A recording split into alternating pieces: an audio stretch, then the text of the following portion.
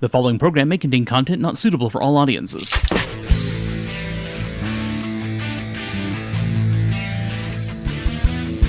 Welcome to Metagamers Anonymous, program dedicated to tabletop role-playing games and mostly related material. I was about to say created material. That's true. That's true.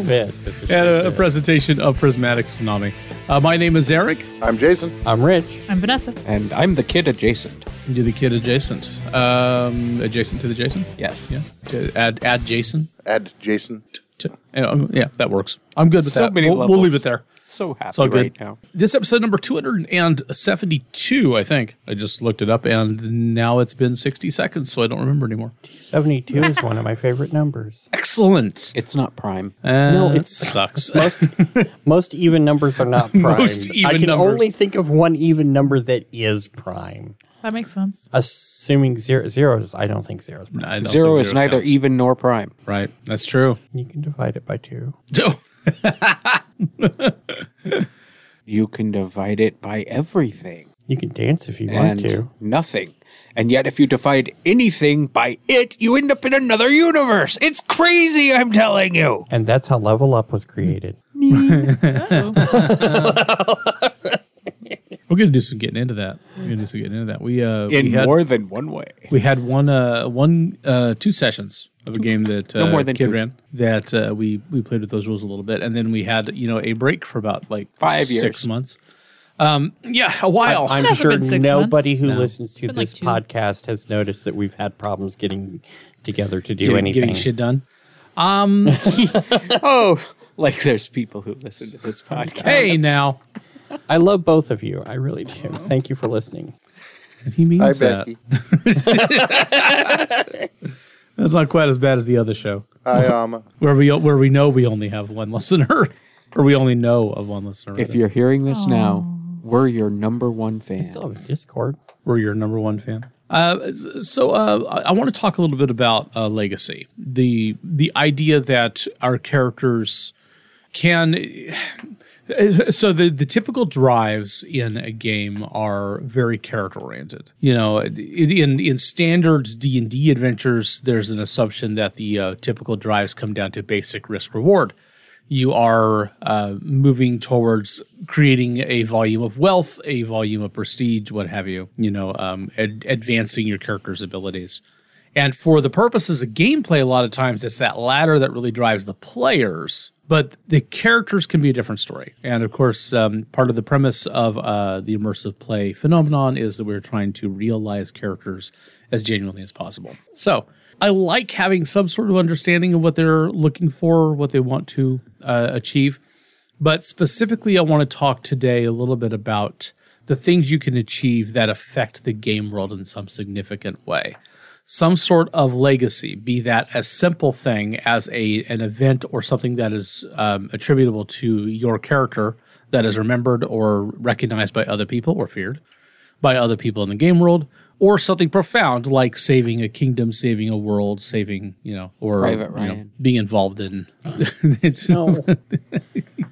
It's definitely a dynamic of creating a bond between the players and the characters and the setting that I don't think should be overlooked. You have opportunities in game to explore that. And fantasy games immediately come to mind because it's always the most valuable, but there's definitely other genres and other settings where you can have similar premises play out. Anytime the characters have some sort of noticeable effect on their setting, you've created some sort of legacy effect, a legacy event, if you will. like the great baby boom of Gate Pass. Like no, it wasn't Gate Pass. It was in Sequin. Sequin, that's Yeah. right. Yep. The baby boom of Sequin. After the marriage, After all those, after all those marriages. after the night of love, all good stuff. And there was much rejoicing. Yay. So, I got something today. I want to read you guys a passage from it. Today, this weekend, dropped a brand new Adventures in Zeitgeist book from Ian Publishing for the Love It Up.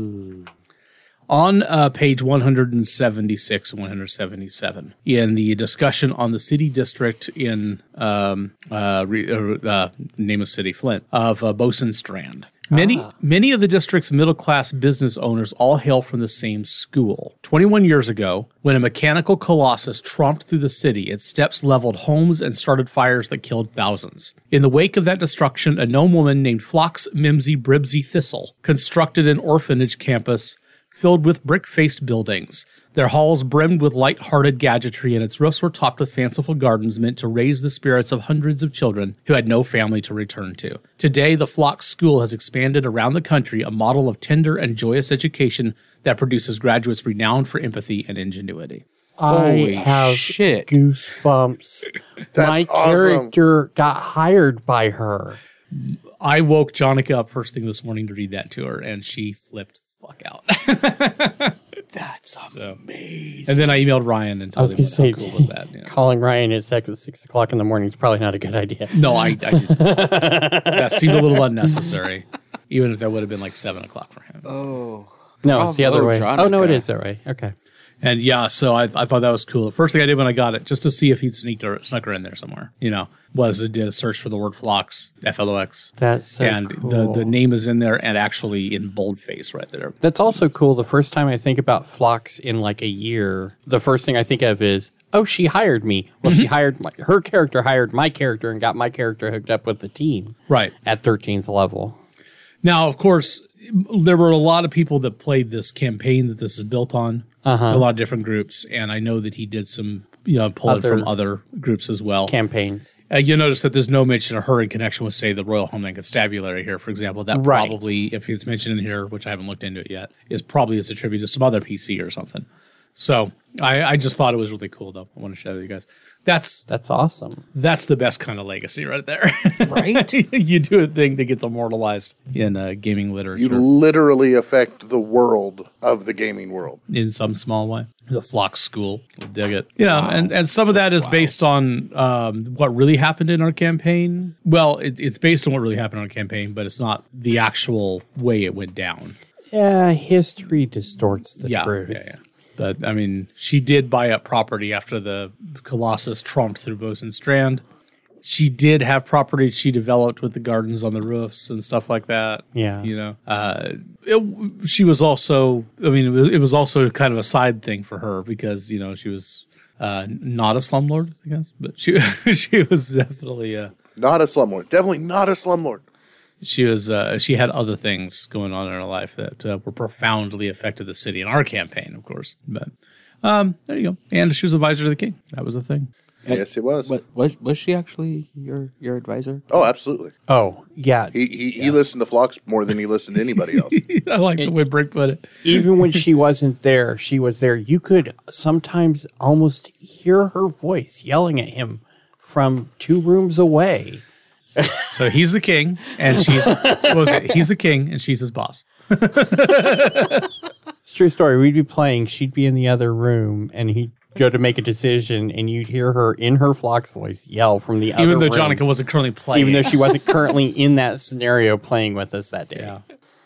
Because I don't think Phlox would like this idea. It's like Phlox is here in my head. the power of Phlox. The sad thing is, having met Phlox, I can totally believe that is canon. I love how you it's say absolutely having canon. met Phlox. So before we get into anything too much here, I want to make sure and let people know that 1D4Con has moved entirely online this year. Yeah, straight virtual. It's coming You're up. saying they've been digitized into the computer? Oh my God. That was the last podcast, not this podcast. Talking about, we were talking And yet reviewing still Tron, relevant. Yeah. Exposition Street, a movie podcast from Prismatic Tsunami.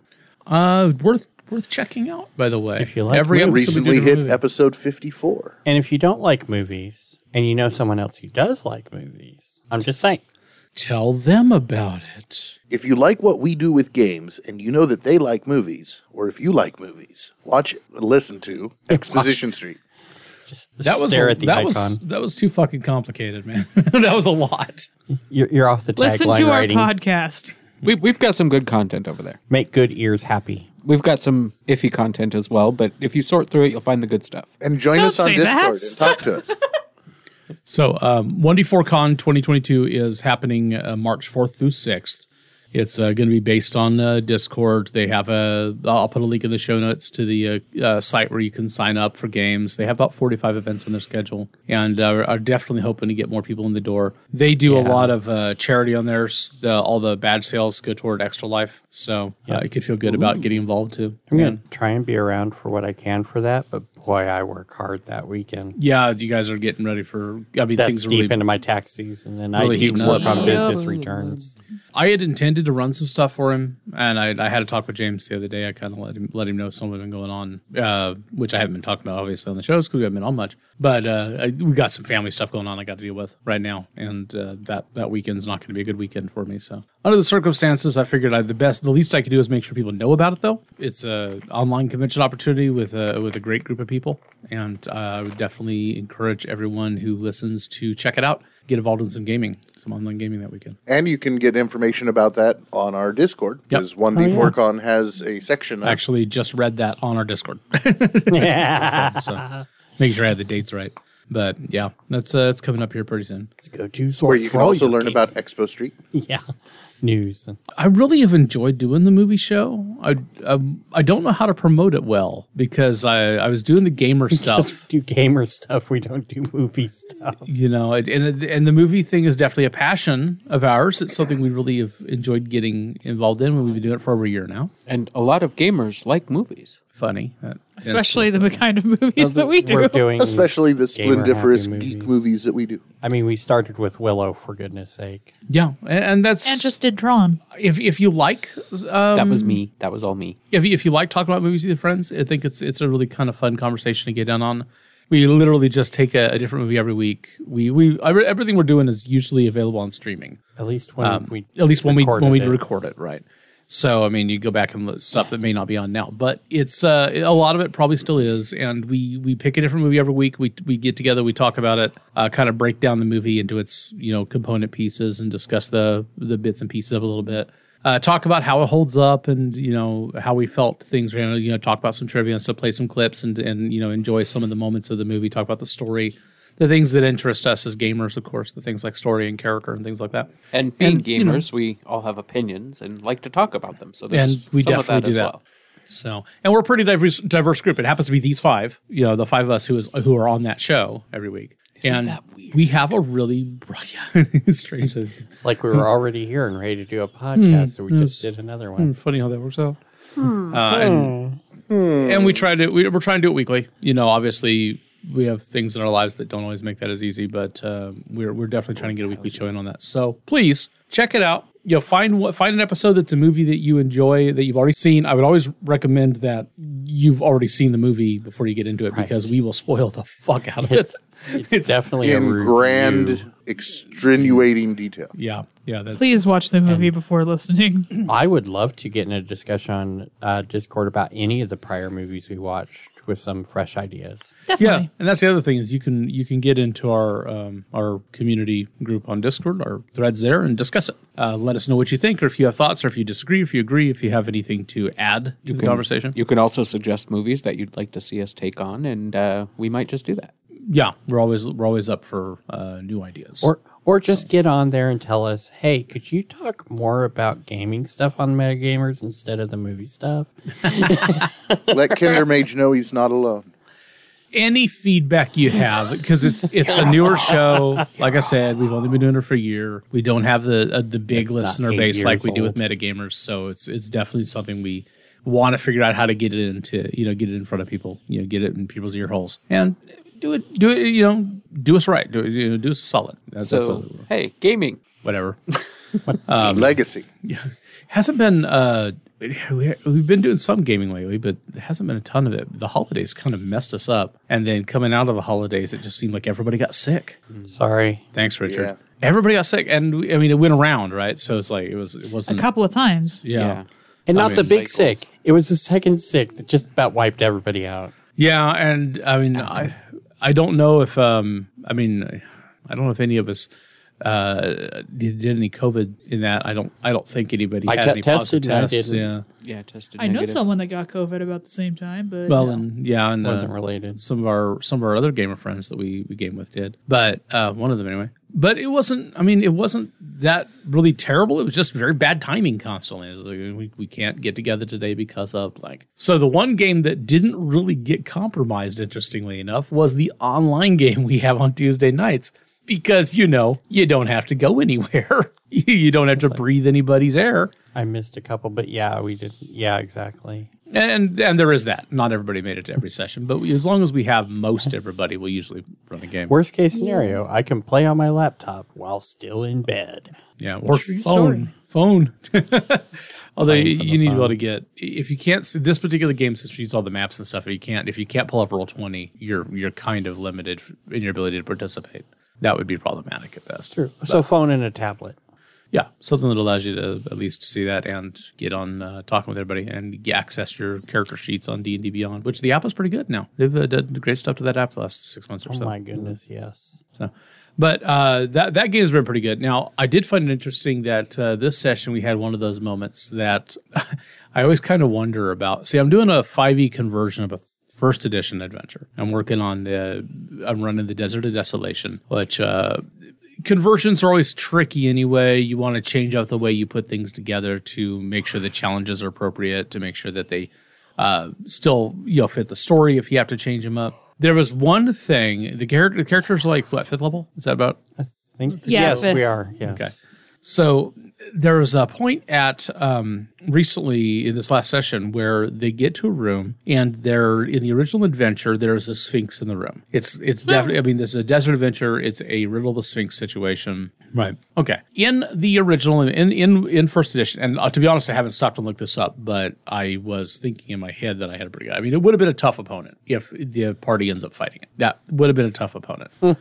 In 5th edition, the Andros Sphinx is a really tough opponent. They have, I mean, they're, again, without pulling it up in front of me and saying it with absolute positivity, their challenge rating is somewhere like 16 or 18 or something like that. They are not meant to be murder hoboed. This was not a challenge that the player characters were likely to survive if they took it toe-to-toe. And yet, But I made the decision not to remove it from play because I am one of those game masters who doesn't believe that everything that the player characters could fight necessarily has to be fought. And that's something that I think drives some of my game design. I don't just put challenges out there that are commensurate with the ability of the party to handle them in a toe-to-toe, knockdown, drag-out. Because that's not the way everything has to be done necessarily. If there are other ways to deal with the challenge other than fighting it, sword to beak or whatever, then you don't necessarily have to put yourself in that situation. Now, they did. These characters kind of did. Kid's character kind of walked in the room first. The Sphinx greeted him, traded a couple pleasantries, offered him a riddle in exchange for answers about the place. And the character in question, Kid obviously felt didn't necessarily have the right mindset to put together this answer. He's kind of a desert-themed sword saint sort of character. Not really intellectual. Pretty much at all. Riddles, not his thing. Yeah. It's fair. Which is ironic because your previous character that you just lost a couple sessions ago was named Riddle. Riddlewink. Yes. Yeah. So Amusing. he asked the question, and you got, it's different than when you're at the table, because if you're sitting at the table, everybody's sitting around a table, something like this happens, and it immediately becomes a crosstalk situation. I mean, there's going to be some sort of random discussion. There's going to be suggestions. There's going to be talk of some kind. When you're in an online group, a lot of times there's less of that because, it gets confusing. Nobody knows who anybody's talking to, blah, blah, blah. In this situation, he didn't look to anybody else to groupthink the problem or anything because he felt his character wouldn't necessarily have the answer. Anybody else probably could have said or done anything, and you had a couple players sitting there trying to work out an answer in their head. And at the moment at which I think Richard was about to start trying to present an answer, Jason's Kid's character, Nabadi Awadoki, looks at the Sphinx and says, "The answer is, I do not know the answer." Dope. It's like, The Sphinx offered a phone a friend option, and he refused it. And then, Should have given me the 50-50. yeah, the 50-50 would have been nice, right? Kind of did, actually. The riddle was kind of... It literally was a 50-50 riddle. But so the Sphinx attacks. Now, I'm sitting in my head thinking, okay, how many ways are there to handle this? I mean, I could determine that the Sphinx is going to attack and just do his thing because he has now been given the opportunity because they did not solve his riddle, so, so be it. But he did technically, while Nabadi Abdel-Keen was hesitating, say if any of your friends would like to make the same deal, because, of course, if they lose, then he gets to eat them. If any of your friends would like to make the same deal, they're welcome to try as well. So once somebody else came up with a answer that was correct, it seemed appropriate that the Sphinx would stop his attack, assuming that he hadn't been badly hurt or something at that point. That it was a plausible direction. And so that's kind of the way things down. But it wasn't necessarily what I was expecting to happen when things started to fall apart, because the first character that was in the way between Kid's character and the Sphinx was the tank of the party, and he kind of got just casually knocked down with 2 hits on the way by. Just give it a couple pause here, just bang, bang, okay, you're out of hit points, you're down. And then press the attack. So the options become fight or what? Well, flight technically, but Oh, that riddle you can solve. Yeah. So then it becomes I don't know. It becomes a question as a game master of wondering whether or not your players are going to make the decision in character to try and get away from the bad guy. Which your I guys would have definitely done the run. Right. Now, in this case, Phoenix makes an excellent leader. Vanessa's character is definitely all about the not getting hurt. Indeed. Her battle cry is retreat. Retreat. No, my battle cry is save me! But it would have been... I literally once played a mage with 1 hit point, and I think he was bolder than Phoenix is when it comes to combat. Phoenix doesn't refer to us as the party. She refers to us as the fodder. I know very well that the mage you're talking about was an original Dungeons & Dragons magic user with 1 hit point, and he died very quickly. No, actually, he did not. He was the sole survivor of his party. Oh, that's right. He was Twice. the one who survived in the dragon fight. Yes. That's right. Twice. His entire party got wiped out. Everybody around else him. died. Twice. That's right. Name him Lucky. But yeah, so that would have been the thing I was wondering at the time. I was sitting there wondering, are they going to, there's always the chance that somebody would blurt out an answer. Of course, that was the right answer. And Richard was working on it. He was talking his way through them. I'm playing an eloquence bard. If I wasn't talking my way through the puzzle and trying to solve it, I would not have been playing my character. Right. That's fair. And Nira happened to be the first one who kind of popped off the right answer. Because I went the wrong direction. And I know for a moment that she even had to stop and think about it. Is this what my character would... does this make sense? On the other hand, we were about to die. But Octavia... her intelligence is actually one of her highest stats. Mm-hmm. So she decided to roll with it. She has pretty consistently been the tactical thinker for our team, so it very well fit. So it turned out okay in that regard. It was funny because I had the Sphinx suddenly kind of stop, sit down, and that is correct. Then look down at Ken's dying character on the floor, says, "May I have him anyway?" Kinda need him. Yeah. And then I cast a bonus healing word. And then Octavia, I think, asked a dumb question for the reward that she got. I don't remember. Yes, it was a rather precise one. Yes, that is exactly what happened. But until that moment, when I was sitting there, was thinking which direction are they going to press the attack? Because your players don't necessarily know how in over their head they are without analyzing what happens during a fight. Unless your players happen to know the challenge rating of an Androsphinx going into it. Although when you see a Sphinx going over somebody's head, thwapping at them a couple of times, and they drop dead, and they're one of the strongest people you know, kind of gives you an idea where the fight's going. Or are they the kind of players who are going to choose to pursue the combat, or are they the kind of players that are going to choose to escape? Phoenix is a chicken shit. She'll talk her way out of it. Well, she would run or her leave. way out of it, yeah. Yeah, because she was also the furthest from the danger. Right answer, yeah. Exactly. She's always the furthest from the danger. I was going to say that's her aspect in Fate, I've noticed. Yeah. Brick would have drawn his sword and attacked. Right. Would he have pressed the attack if he realized quickly that he was way over his head? After the 'Cause last time that He's been through that a and time or dropped, two. Yeah. I'm remembering the absolutely tank would've. scene.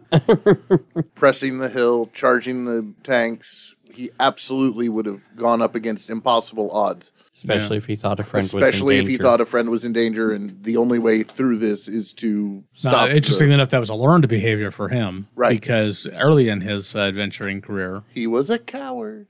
he was not that guy. And lost friends the hard way. Almost lost Almost, friends. yeah.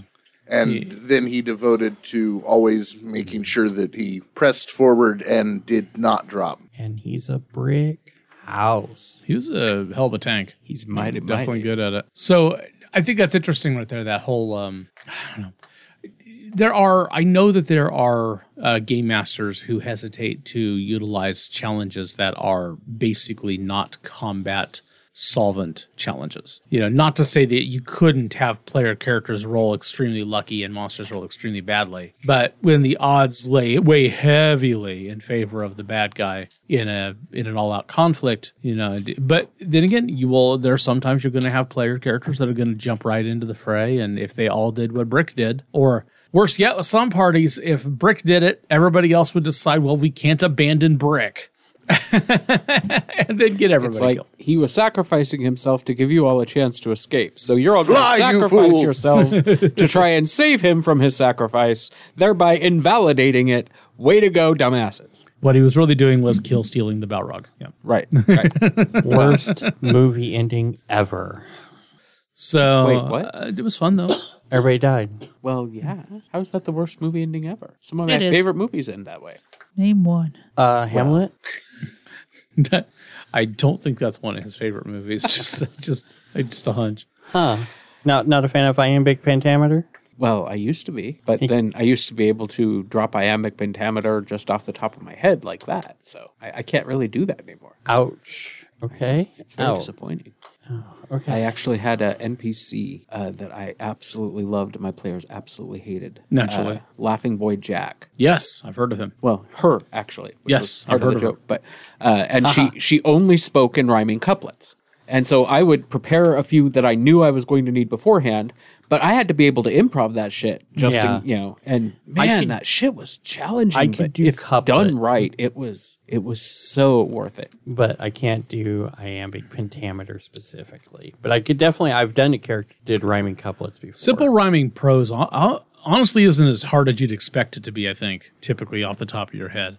There's something intimidating about the idea of trying to maintain that, but once you get into a rhythm, Anybody want a peanut? And there's really you don't have to be Fezzik to do it. I was gonna say there's really a skill to it, and it's just like any other skill. You do it, you practice it, you get good at it. Yeah. There are some words that have like 50 words that rhyme with them, and you just kind of build up a mental inventory of those words Yeah. and how they're used, and you can just slap it together. Which is when my character starts using orange at the end of every sentence just to mess you up. Yeah, no.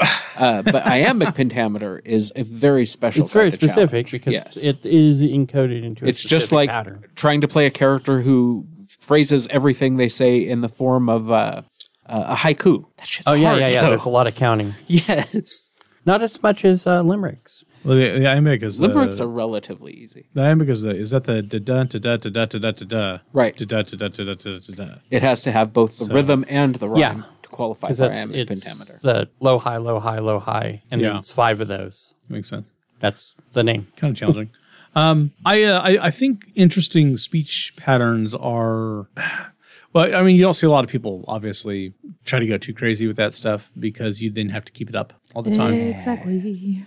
Which is but- why I would never do that for a player character. For an NPC, Oh, God, no. where I can control when they're on the stage, that's something else entirely. Oh, well, that's true. a good point. Good point. But I don't know. I'm trying to. I guess I'm sure I've had annoying NPCs who had vocal tics that made them that way, but I can't think of examples off the top of my head. I can't remember the specific. I remember there was an NPC in one of your games who had a stutter that was really irritating. I had a character that had a laugh that made other players want to kill him. And you. yes. yes. Oh, and it, then it was adjacent to the SpongeBob laugh, and it was awful. Lord. He definitely I- had the goat boy feel. I think I would have killed you over that. no, bright lady. no, fired. And Kept I, happening. I infamously played a monk with a speech impediment once. That was Yes. the worst idea I Yes. ever had. No, the worst. Okay, Jason had a tongue-tied character that had a weird speech impediment and a way of talking. And his character, we'd sit here and he'd go through things trying to explain us sometimes. And I had this flighty, she was a sky dancer. I don't know what type of class that is. Oh my God, that character was so annoying. She was a little flighty, a lot ADD, and all over the place. And one time she just got so tired of waiting for him, and she turned around and threw his stutter right back at him. I felt horrible as a player for doing that, but it was crazy. I don't remember that particular action, but I do. Yeah. I remember that Yeah, very it specifically. was Something that very you- hurtful. I it felt so hurt. bad. But I understood that it was in character later, but at the moment it was just like, Why are you picking on my stutter? Because you take it personally in character. And Yeah. it was a very memorable part of your character. You played it very well. you did play that character And my really character well. crossed that line, and I think internally she was a little bit hurt. On the other hand, she kind of justified herself because she was getting tired of waiting for your answer. That game was fun. that game was fun. Yes. There was Before I put the rocks in my eye holes. And then you weren't allowed to have the rocks anymore. Put magic rocks in your eye sockets. You're that was- addicted to Oh, magic. yeah. He not only had a Ugh, vocal disturbing. tick, not specifically a stutter, but a vocal tick, he also was blind. Right. But Kind of. But he had an owl who had a very interesting role in the party. So Yeah. Yeah. Yeah. He could do the Beastmaster thing. We should review Beastmaster. That's all I'm saying. Pretty sure it's on the list. It is Should on be. the list. It's hard to catch streaming, though. that's fair. I liked having Eric as my talking NPC owl. I enjoyed that. That owl had I enjoyed such- those kinds of All opportunities, though. Those were strong characters too. Jonica played a character in that party who, instead of having an odd vocal tick, had no concept of personal space. No. No concept of personal space at all. No. No, that character, when he talked to people, he would get right up nose to nose. It was Snoot to cartoony. snoot. It was Jonica- cartoony level where the one cartoon is leaned back and she's leaned forward and their noses are touching. Yeah. And I don't know of any other player at the table who could have gotten away with that. Because I think she basically did it at the table. Yeah, She she did did. do it at the do it table. at the table. The first times it was John. Yeah. She was right up leaned his face. over me, and I was just like, whoop. And she's right over the table, practically crawling on the table, face right in his face, and John's just got his eyes wide and you can see his character in exactly that pose. It's like there's Yeah. Because he was playing a cat character and she was playing a fox character. yeah. It was a cartoon. Are you sure we weren't? Was that series a cartoon? It was one was of it- the animated. was it Crichton animated? episodes. There was a I lot think of violence. It was probably was. pre-CGI though, right? Well, not on our table, Oh, I guess that's true. but we'd have to go to Jason for the footage. I'm not sure. It was definitely animated in my head. Okay. Still hand drawn. With its Oh, absolutely. Okay, that's fair. and its Japanese anime. I mean, the background rolled. The background rolled and repeated a lot, but you got to save money where you can. That's Scooby Doo. Come on, man. And Flintstones. Think Weathering with You. Weathering with you. Oh, that's a pretty movie. It was It beautiful. looked like a pretty movie. I never saw it. It is beautiful. You totally should. I think I own it if you want to borrow it. Own the movie. Yes. Own the movie. You own a copy of the movie. Yeah, she owns the movie. She owns the So, what format do you loan movies in now? Blu-ray? I don't remember if that one's DVD or Blu-ray. I think it's Blu-ray. And does my Xbox play Blu-rays? Yes. Okay. Because I have no clue anymore. well. I was so get this. I'm an Uber driver, right? And I sometimes I'll have my music playing from like one of my previous, because I'm working on an album right now, so I'm trying to kind of refresh myself with stuff that we've done before for tonal similarities and stuff. And so sometimes between rides, I'll pick somebody up, and a lot of times I turn the music way down, just kind of have ambient noise in the background. So I'll play a radio station or I'll play that or whatever, it doesn't matter. If somebody's in the car. And this guy gets in the car, he's talking to me, his kid's talking to me, and he says something about the music. I turn up a little bit. And he turns out he was a guitar player, just getting back into playing the guitar, set it down a number of years, and was wanting to get in on it. And we were talking a little bit, and I was like, at the end of the conversation, at the end of the ride, and I've done this sort of shit before, I was like, well, here, check this out. And I pull the CD out of the player, and I put it in its case, and I hand it to him. He says, you give it? I said, yeah. And he says, dude, I'll go ahead and put this on my PlayStation. Check it out. I'm like, oh fuck, nobody uses CDs anymore. What the fuck am I doing? Right. Because I don't have a game console. I'm like, okay, go to Spotify. I don't have a game console. I had to buy an external DVD player so I could play CDs and DVDs and rip them into my computer because everything I do is digital. Yeah, I don't. I don't even think about stuff like that anymore. It's funny because I'm working on the next album, and this will probably be the first actual album I've done where I don't even bother making physical copies of it. Yeah. It's be completely digitally distributed. When we moved last, I got rid of all my physical media. Yeah. I don't have I'd been holding, I had this one little box of all the CDs that I just loved and couldn't possibly live without. Including, I'm sure, a copy of mine. Indeed. Yeah. Which has now been trashed. I have yours digital. No, actually, it sold for $0.25. Oh. All of my CDs sold. Nice. All of my CDs sold. I have a copy of yours on my Amazon Music account. Yeah. I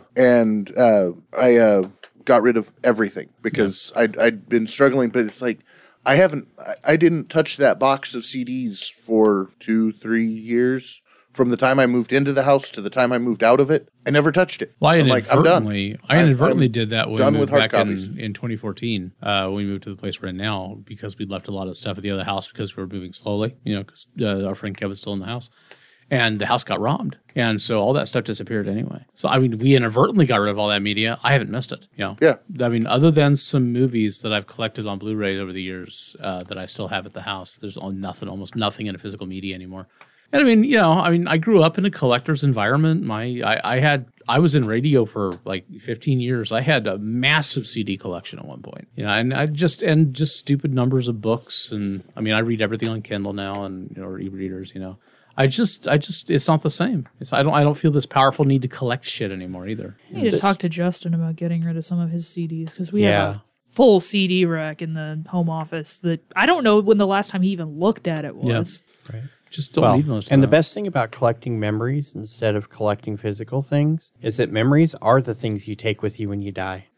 Spoken like someone who's able to keep his memories. But he's right. What are we talking about? I can't remember. They go when you die. They don't stick around anymore.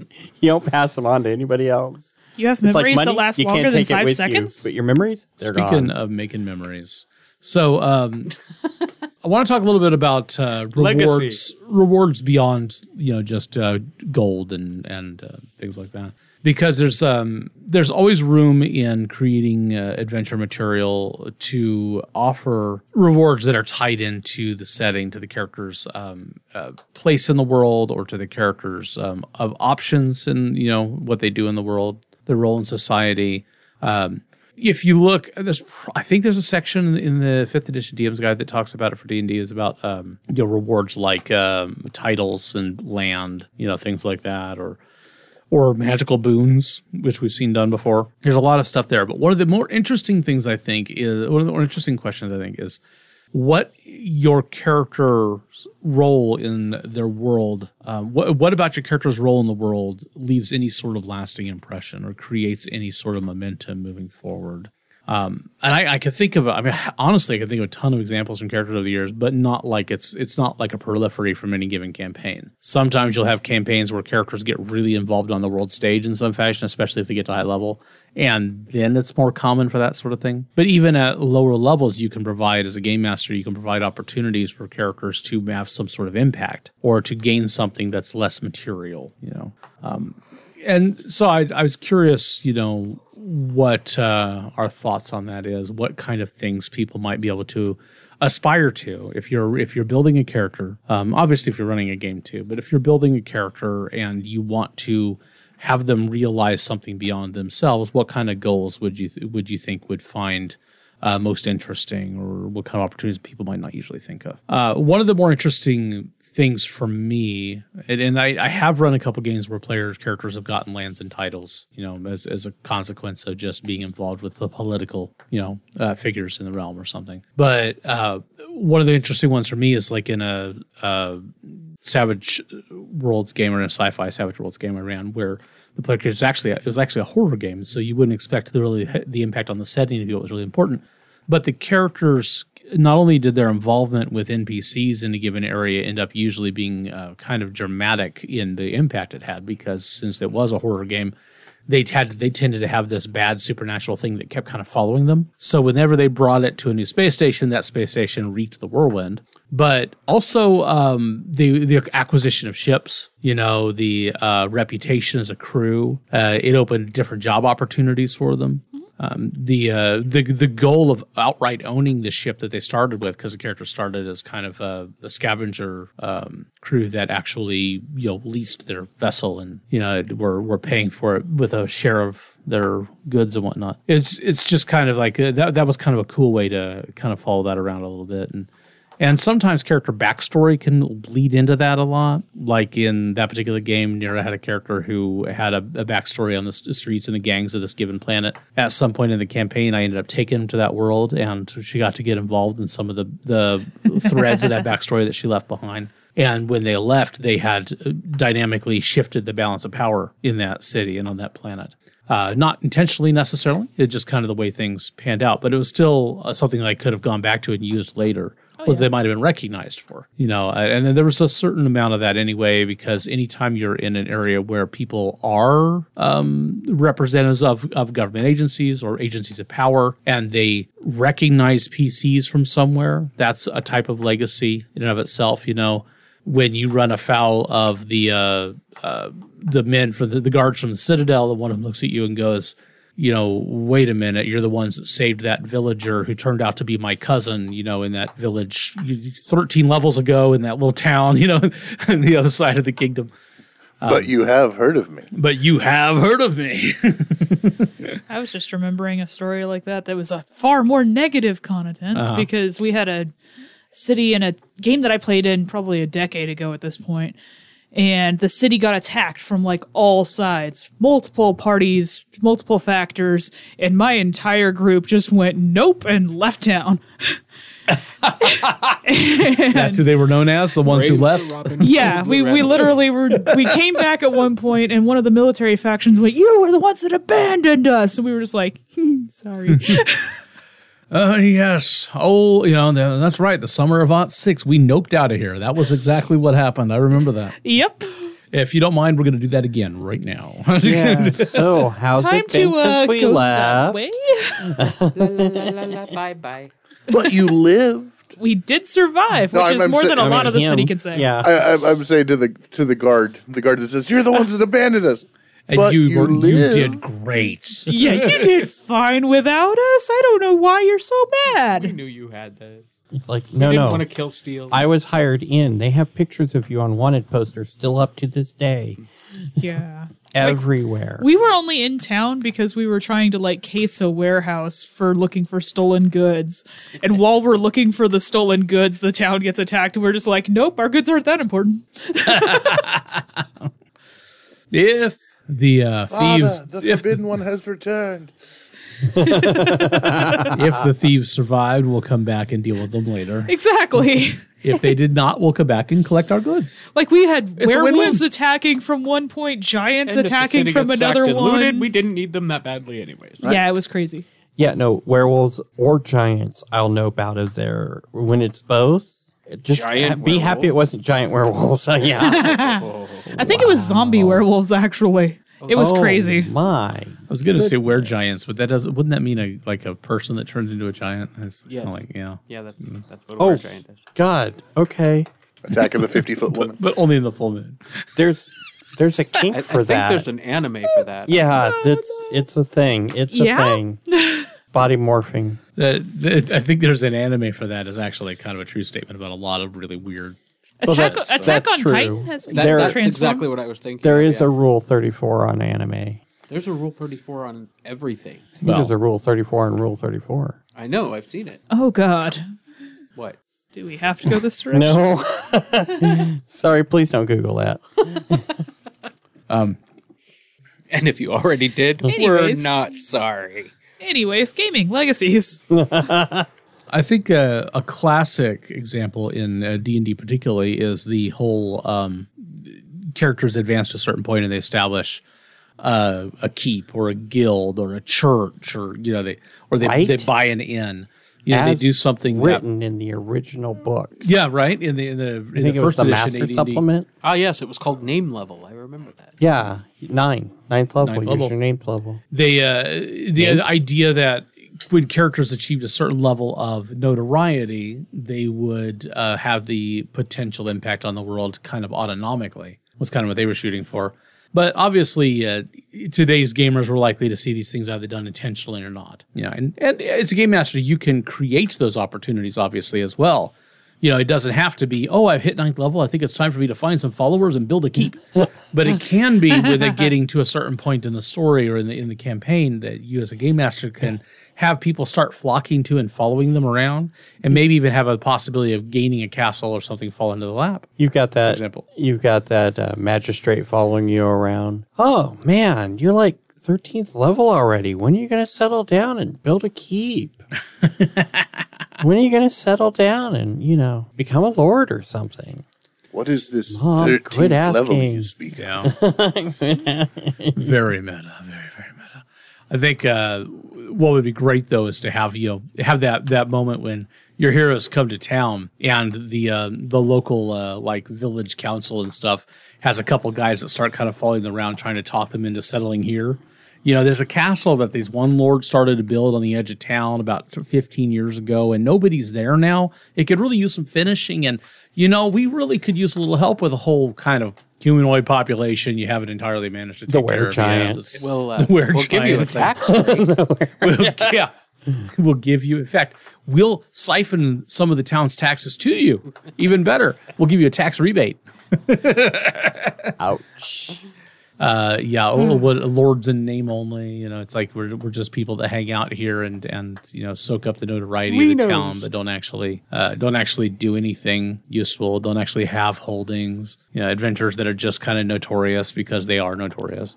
But I can't tell you how many campaigns I've started where we literally built a guild hall to specifically run out of, and then like classic Star Trek, the people who should have been on the ship taking care of the ship were always the ones down on the away team ground doing the away team stuff. One of the things they did that's really cool in Level Up is the destinies. When you build a character in the Advanced 5e stuff for Level Up by Ian Publishing, when you build a character in this, you make similar decisions when you're starting a regular D&D character for 5th edition. You instead of a race, they have that divided up into heritage and culture, which can be a way to kind of make a more complicated combination of background influences from their race, their species, their heritage, what have you, and the kind of the area, the environment they grew up in. If you, like me, have been bitching for years that D&D wouldn't let you play a half-orc, half-elf, you now can. This is your thing. Well, yeah, and a lot of other ways. I'm now terrified of what you're going to come up with. You should be. There's a lot of ways to interpret the different options, and use them to a Minocentaur. Oh, Richard. Okay, so the a Minotaur body on a centaur. It really hurts. Butt. On a centaur's butt. What? I want to get that image out of my head. I want to get that description out of my head. And then you pick a And class. into my car. A class. Sorry, we spent too long in the 80s. A class, a background, didn't. and I a literally grew up destiny. And a destiny is kind of a abstract distinction regarding what you want to see develop with your character as they move forward. They're kind of meta future sort of. That Right. explains Stargate Universe. Which got canceled after 2 seasons. Maybe this isn't a good idea. Sigh. But in my estimation, was pretty good until then. A lot of people didn't agree with me. The thing with the destinies is, and at first when I saw it, I was like, they only got like 7 or 8 or something in the book. I'm like, this isn't going to be comprehensive. We'll have to invent some. Turns out it's pretty comprehensive because they are abstract enough to cover a lot of ground. And it's neat. It's a really cool way to sort of reward characters for building towards some sort of destined end, some sort of a place and role in the world. They even had kind of a catch-all, the hero's journey sort of thing, where it lets you kind of delay the decision on what sort of destiny they're aiming towards until you have a better feel for your character. I thought that was pretty cool. And then the power that one gave you was the ability to switch up for a new destiny. Yeah. When it shook out. It's thematically appropriate. Yeah. Yeah, I thought that was great. So, I mean, there's an example of how a tool can help you kind of get there.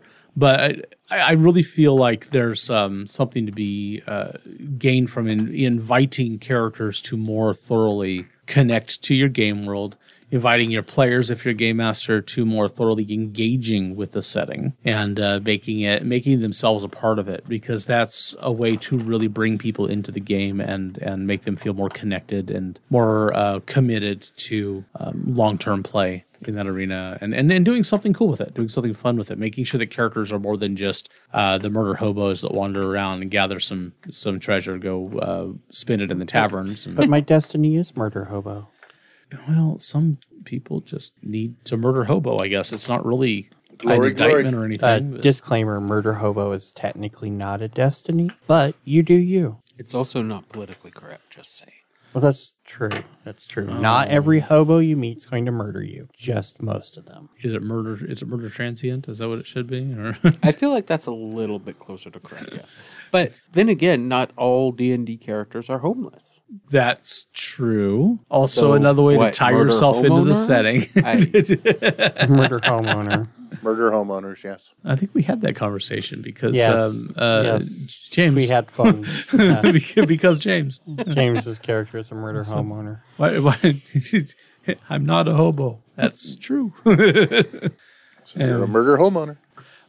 So, just some food for thought. If you have any experiences like this within your own campaign backstory, definitely let us know. You can drop us a line at feedback@prismatictsunami.com. That's feedback@prismatictsunami.com. And I was just going to throw this out there on that vein. If you are one of those exceedingly rare gamers who likes to talk about their character, we really, really do get a kick out of reading cool stories and backgrounds. Yes, you do. From There's a gaming other story players. section on the So, Discord. Yeah. by all means, put your stuff there, and we'll probably read it. Might even comment. You know? We even have an official reader for the podcast, and I would love to get her back here to read stories to us. that would be cool. Stories to us. Because nobody sends us stories, so she never shows up. Haven't pried her out of the house in a while. Time to get her into the studio again. That'd be fun. Send stories, make it happen. So, let us know.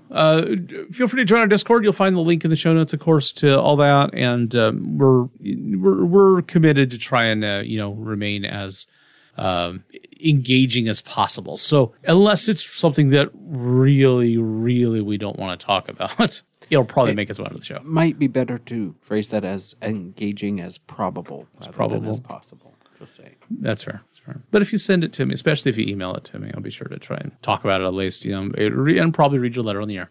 So, please do that. The more you engage, the more we engage back. Anybody got anything else? Get out of here. Somtees.shop. Get done. Yeah, those guys.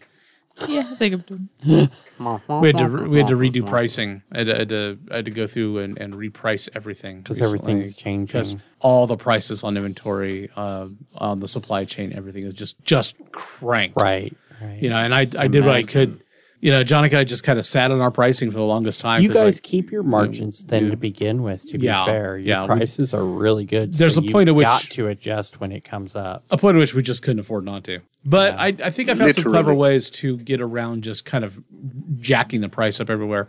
And we've changed kind of the way we're offering our product too. So Find ways to kind of add a little bit more value on the just another So, kind of disappointing I thing no to deal longer with out get of the kisses on pandemic. delivery, Well, or is that just me?